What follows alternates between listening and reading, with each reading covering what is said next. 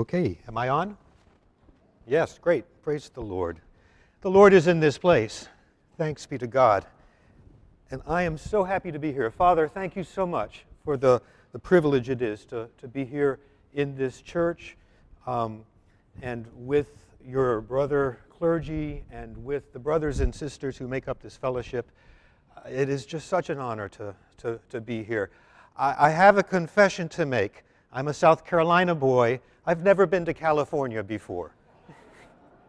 So my eyes feel like they're this big right now, and I'm just soaking it in. Mainly, I'm enjoying this Kenya-like weather. This is lovely. So I'm very, very happy to be here. Let me just get some preliminaries out of the way first. I don't think you will know if you want to, but I have to send it around because there are a lot of you here today. I send out a prayer letter every month or every 2 months by email. And if you would like to receive that prayer letter, then I have a sign-up sheet. And I'll just send it around so it works through here. If you don't want to receive it, that's okay. I am assuming that you are helping a number of people here as missionaries from this church. And I'm astonished to have been invited to join them because I don't feel like I'm worthy to be in their number. But you have seen and heard many missionaries in the past. We'll get this going here as well. And on their behalf, thank you. Thank you so much. Thank you for helping the gospel to go forward in places like Albania or Guatemala or Mexico or Kenya or in a number of other places. Without you, without your prayers, nothing would happen. Nothing. And so it's because of you. So I don't want you to think that you're a nobody or that what you do or your prayer or whatever is of no account. It's of huge account in the kingdom of God. And not just you grown-ups, you young people as well, and you children as well. You make a difference in God's kingdom, and for that I'm grateful. As Father said, my name is Bill Black. I'm called many things. In Kenya, amongst the ethnic group that I've been working with, they have difficulty saying L's and R's. So my name comes out as Bir Brak.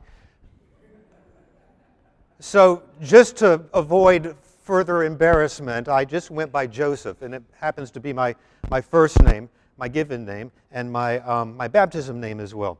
So you may be forgiven your confusion if you wonder who is Bill up here. I am an OCMC missionary. I am the only OCMC missionary in Kenya. I am the only OCMC missionary on the continent of Africa. Here he is. You see him right here. That being said, the harvest is ripe and bursting. And where are the workers? I can't do it by myself. Where are the Orthodox faithful who are willing to pray to the Lord of the harvest to send more workers into the field? Could you do that? There are probably tens, hundreds, thousands, perhaps millions of people who would be grateful for your prayer. God willing, in May, I'll return to Nairobi. I've spent the past 2 years in the western part of the country, a city called Kisumu. It's the third largest city in Kenya. It had no Orthodox parish. For some reason, the way people have done church planning in Kenya for Orthodox churches is just the opposite of the way the Apostle Paul did. The Apostle Paul went to all the major cities, planted parishes. In Kenya, you go to the most remote part of the country, and there you start an Orthodox parish. By the way, one of the good things that we can celebrate is there are more than 300 parishes in Kenya. It is the largest of the Orthodox archdioceses on the continent. God has been doing some wonderful, wonderful thing, and I just want to make sure that we celebrate that I celebrate it for you here. But in the major cities, Nairobi accepting, but in Kisumu, Mombasa on the coast, no Orthodox parishes whatsoever. So with the blessing of Bishop Athanasius of blessed memory, we started a parish in Kisumu. And for the past more than 18 months, almost 20 months, it's met in my living room. And challenges, of course, come up in any parish that you start. I'm sure some of you know that quite well. And just this past week, and I would elicit your prayers because I don't know what's going on, but our priest has abandoned the parish and run back to Nairobi, and I don't know what's going on. So pray that God would preserve his people and save his people in this city that is without an Orthodox witness. Save a small group of 20, 25 people. So I'm also going to be teaching, as Father mentioned, at the Theological Seminary, the Orthodox Seminary in Nairobi. I've taught there before I went to Kisumu, and His Eminence Makarios, the Archbishop of Nairobi, has welcomed me to come back. So I'll be living there on the seminary grounds and joining His Eminence and joining several other faculty members in teaching at this school. We have 45 students, which is saying something, I think. There is tremendous potential, not just for Kenya, but for the whole continent of Africa. And we struggle because the seminary, let's just say we have issues, and we're not meeting the potential. And you know as well as I do the source of those struggles and the source of that. The devil does not want a successful seminary, just like he does not want a successful parish, just like he does not want a successful priest, just like he does not want a successful bishop or archbishop. And so, whereas I tend too often to get frustrated with people, flesh and blood, we really should aim our frustration at the enemy, the devil, who is the one who is trying to tear everything down, and too often is too successful. I'll also be teaching at St. Paul's University, which is the oldest theological college in Kenya. It was started 130 years ago by the Anglican Church to teach freed slaves Christian principles, to train them for ministry. It was located on the coast in Mombasa. And it eventually moved to the highlands because that's where most of the students are. It is the largest of the Christian universities in Kenya. And I, as an Orthodox teacher, Christian, am teaching systematic theology and other theology courses at the bachelor's level, the master's level, and I supervise 3 PhD theses right now.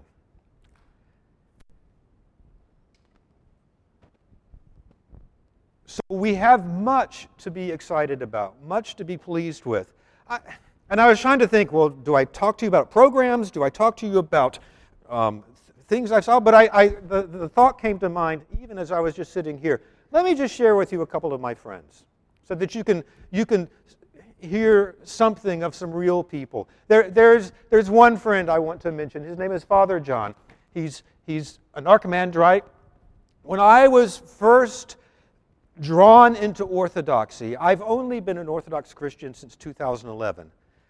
And we had moved to Nairobi from Addis Ababa, where I was a missionary, a Protestant missionary for 22 years. I neglected to mention I was a Presbyterian minister for 22 years. We were in Addis for 8 years. I misspoke. And we moved to Nairobi. When I got to Nairobi, I was no longer having pastoral duties, so I was free to go to an Orthodox parish for the very first time in my life. And so I came to an Orthodox parish, and Father John was there, and he must have seen confusion written all over my face because the service had not gone 5 minutes before he appeared from, I know now, behind the altar. He just seemed to appear at the time. And he had a couple of service books with me and showed me how to follow the service. And I had only been to a handful of services before. And this was in Kiswahili and English, and so that was the challenge of having 2 service books right there. But that's just who Father John is. I have never seen someone with a more wonderful gift of helps. He loves to help people. And he refuses to take any credit for it. He's just a wonderful guy. Or let me talk about Wangechi. Wangechi is a woman. She's in her 40s. I have never seen in Kenya someone with such a passion for Christ. And every time I have met with her, usually over coffee at a restaurant called Java House, which also doubles as my office there, Wangechi and I will engage in these deep conversations about something about who Christ is, what He's doing in our lives, how do we get to know Him better. And, you know, it just thrills my heart to have someone in Kenya engaging me with that. Or I could talk about Cyril Otieno. I've gotten to know Cyril the past couple of years in Kisumu. Cyril is an engineering student. He's finished his work, but he can't graduate because he can't clear his bill with the university. And without the piece of paper with the university stamp on it, he can't get a job.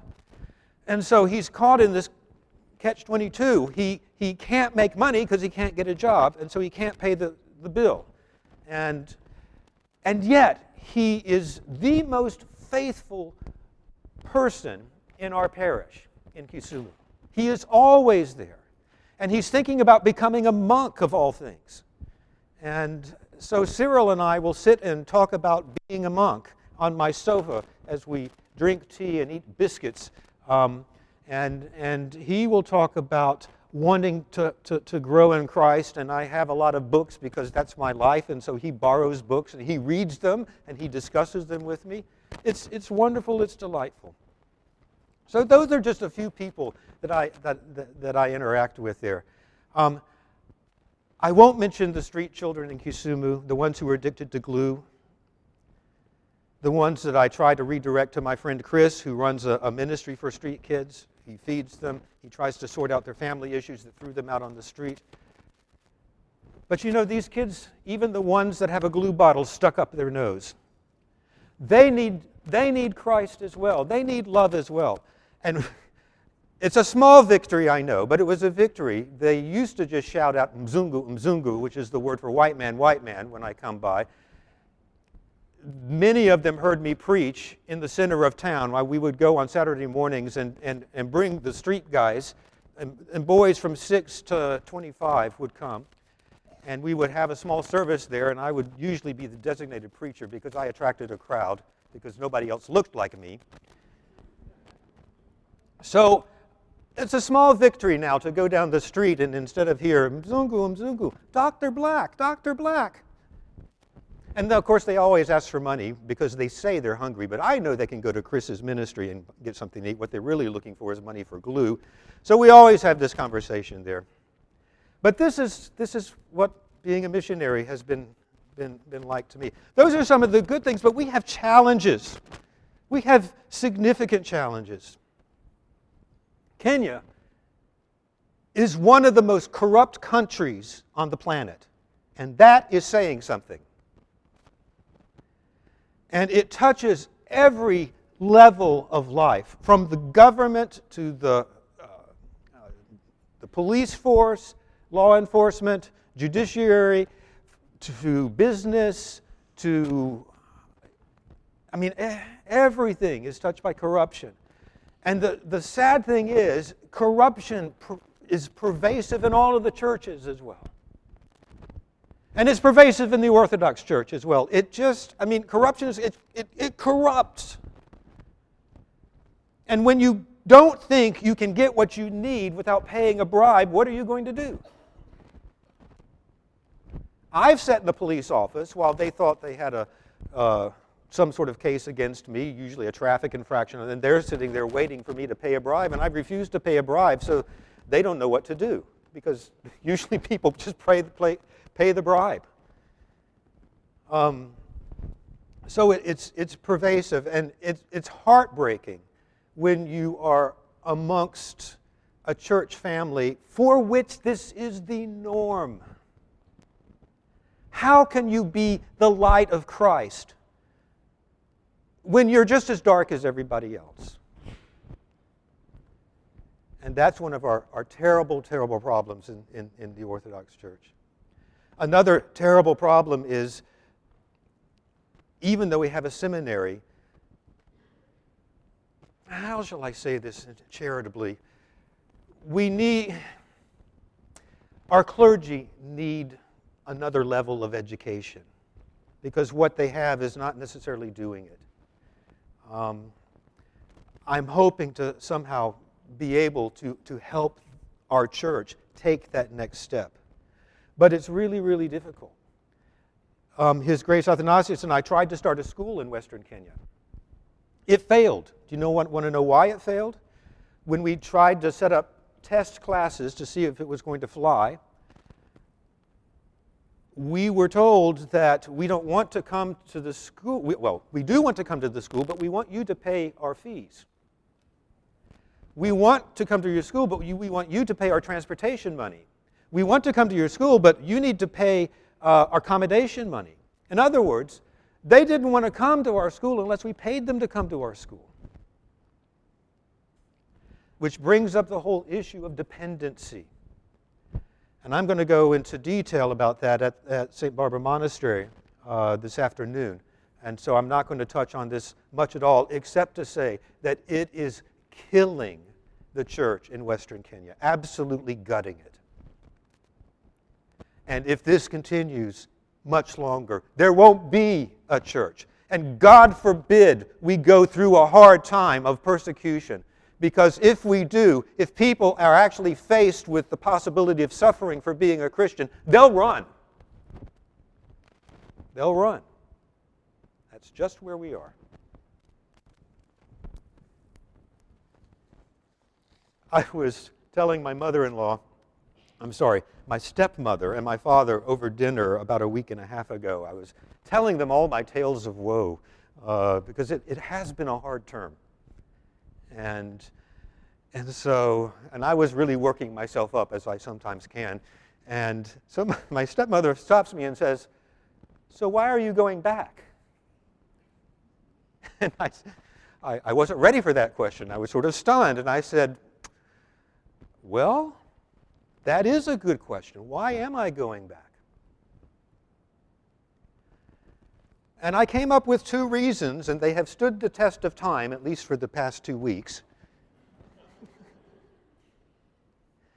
And the first reason is simply, you don't do this kind of thing unless you're called. It's the same thing with going into the clergy. You don't do it unless God is calling you, because it's hard as hell. Because hell gets involved with it too. So if you're called, then you can begin to take the steps that will get you to the place where God is calling you. And that's been the case in my life. I'm sure there are other people here who can testify to that. And when you're called by God and you, in faith, take those steps, what I have found is that God opens every door. Even those doors that seemed impossible due to outrageous finances or circumstances. But every door along the way, to the point where I suddenly found myself there in Ethiopia as a missionary, or in Nairobi as a missionary. If you're called, God will get you to where He is calling you, because it's His call, and it's His ministry. It's His glory. It's His purpose. So, for me, and also for you, because if you're a Christian, you're also called. Maybe not to be a missionary, maybe to be an evangelist, maybe to be a helper, maybe to serve here with the church, maybe to, who knows? There is many different callings that God has as people who are living here. And the key thing to do is to ask, Lord, what do you want me to be? What do you want me to do? I'm yours.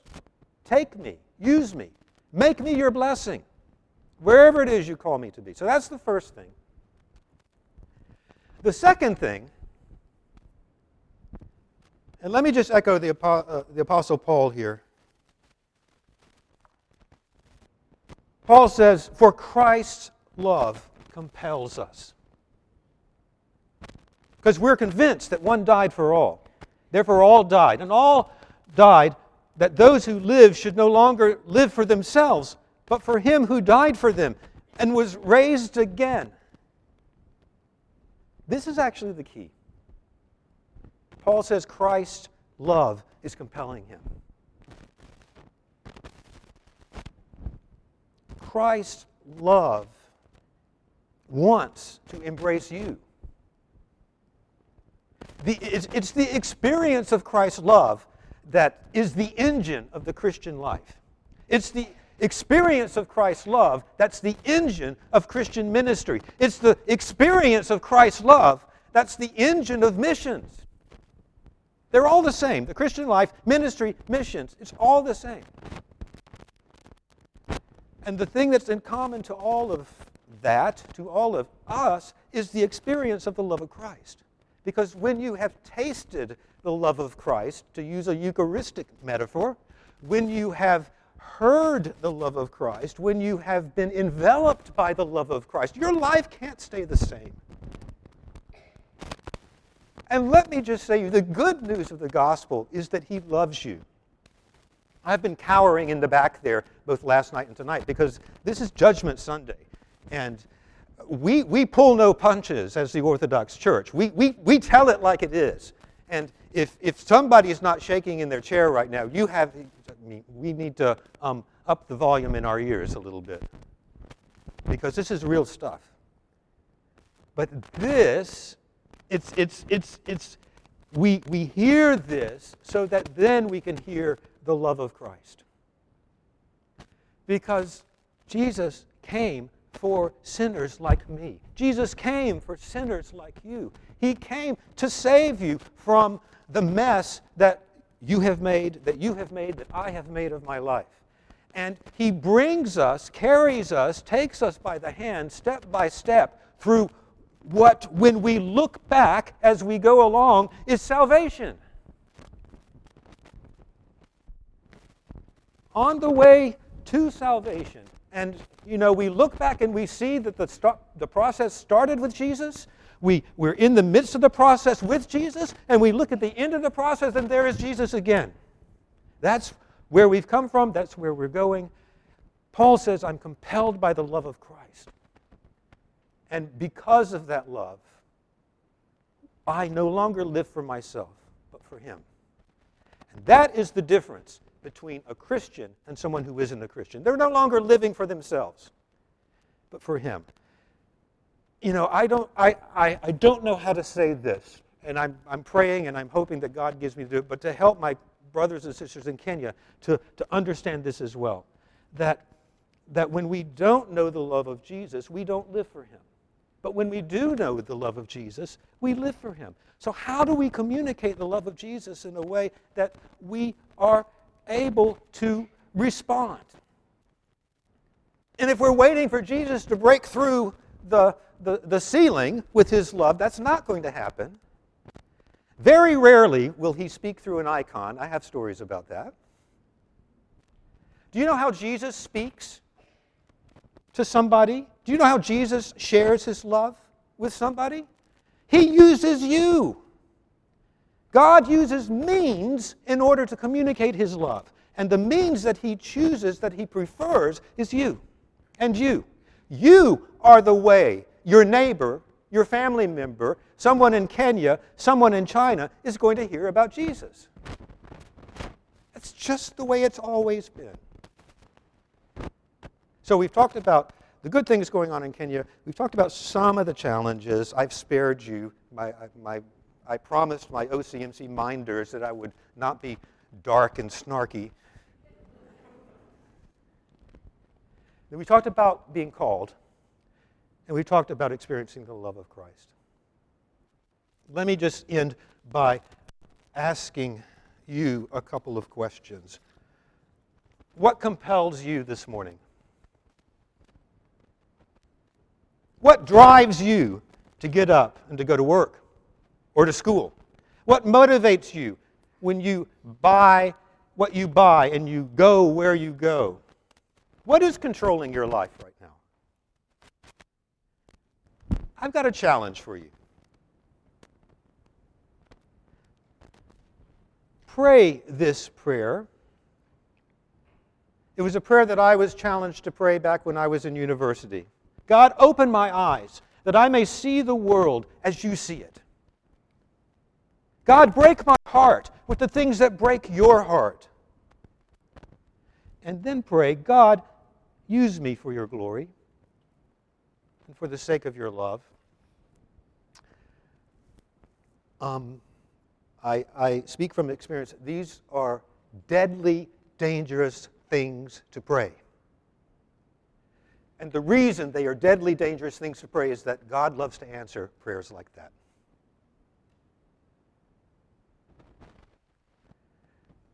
But, don't go that way unless you're serious. Unless you're serious that you want to experience the love of God.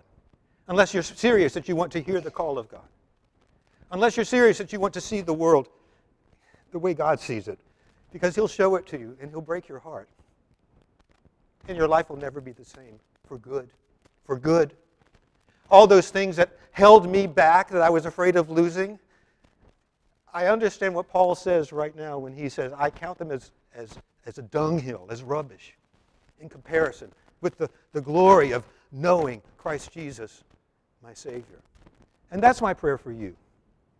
Yes, I'm a missionary. Yes, I'm supposed to be asking for support and for prayer support, financial support. Yes, I'm looking for people to come alongside me. But really, what I would prefer is that you know Jesus in your life. Because that will be the source and the fountain of your healing. That will be the source and the fountain of the reconciliation that needs to occur. That will be the source of all of the good that God created you to be and to know. And He wants to do it in you, and He wants to do it through you, and He wants to make you and this parish. I know you're a blessing already because you've blessed me, but even more of a blessing. So I think I could ramble on a long time, but I've said what I wanted to say. Father?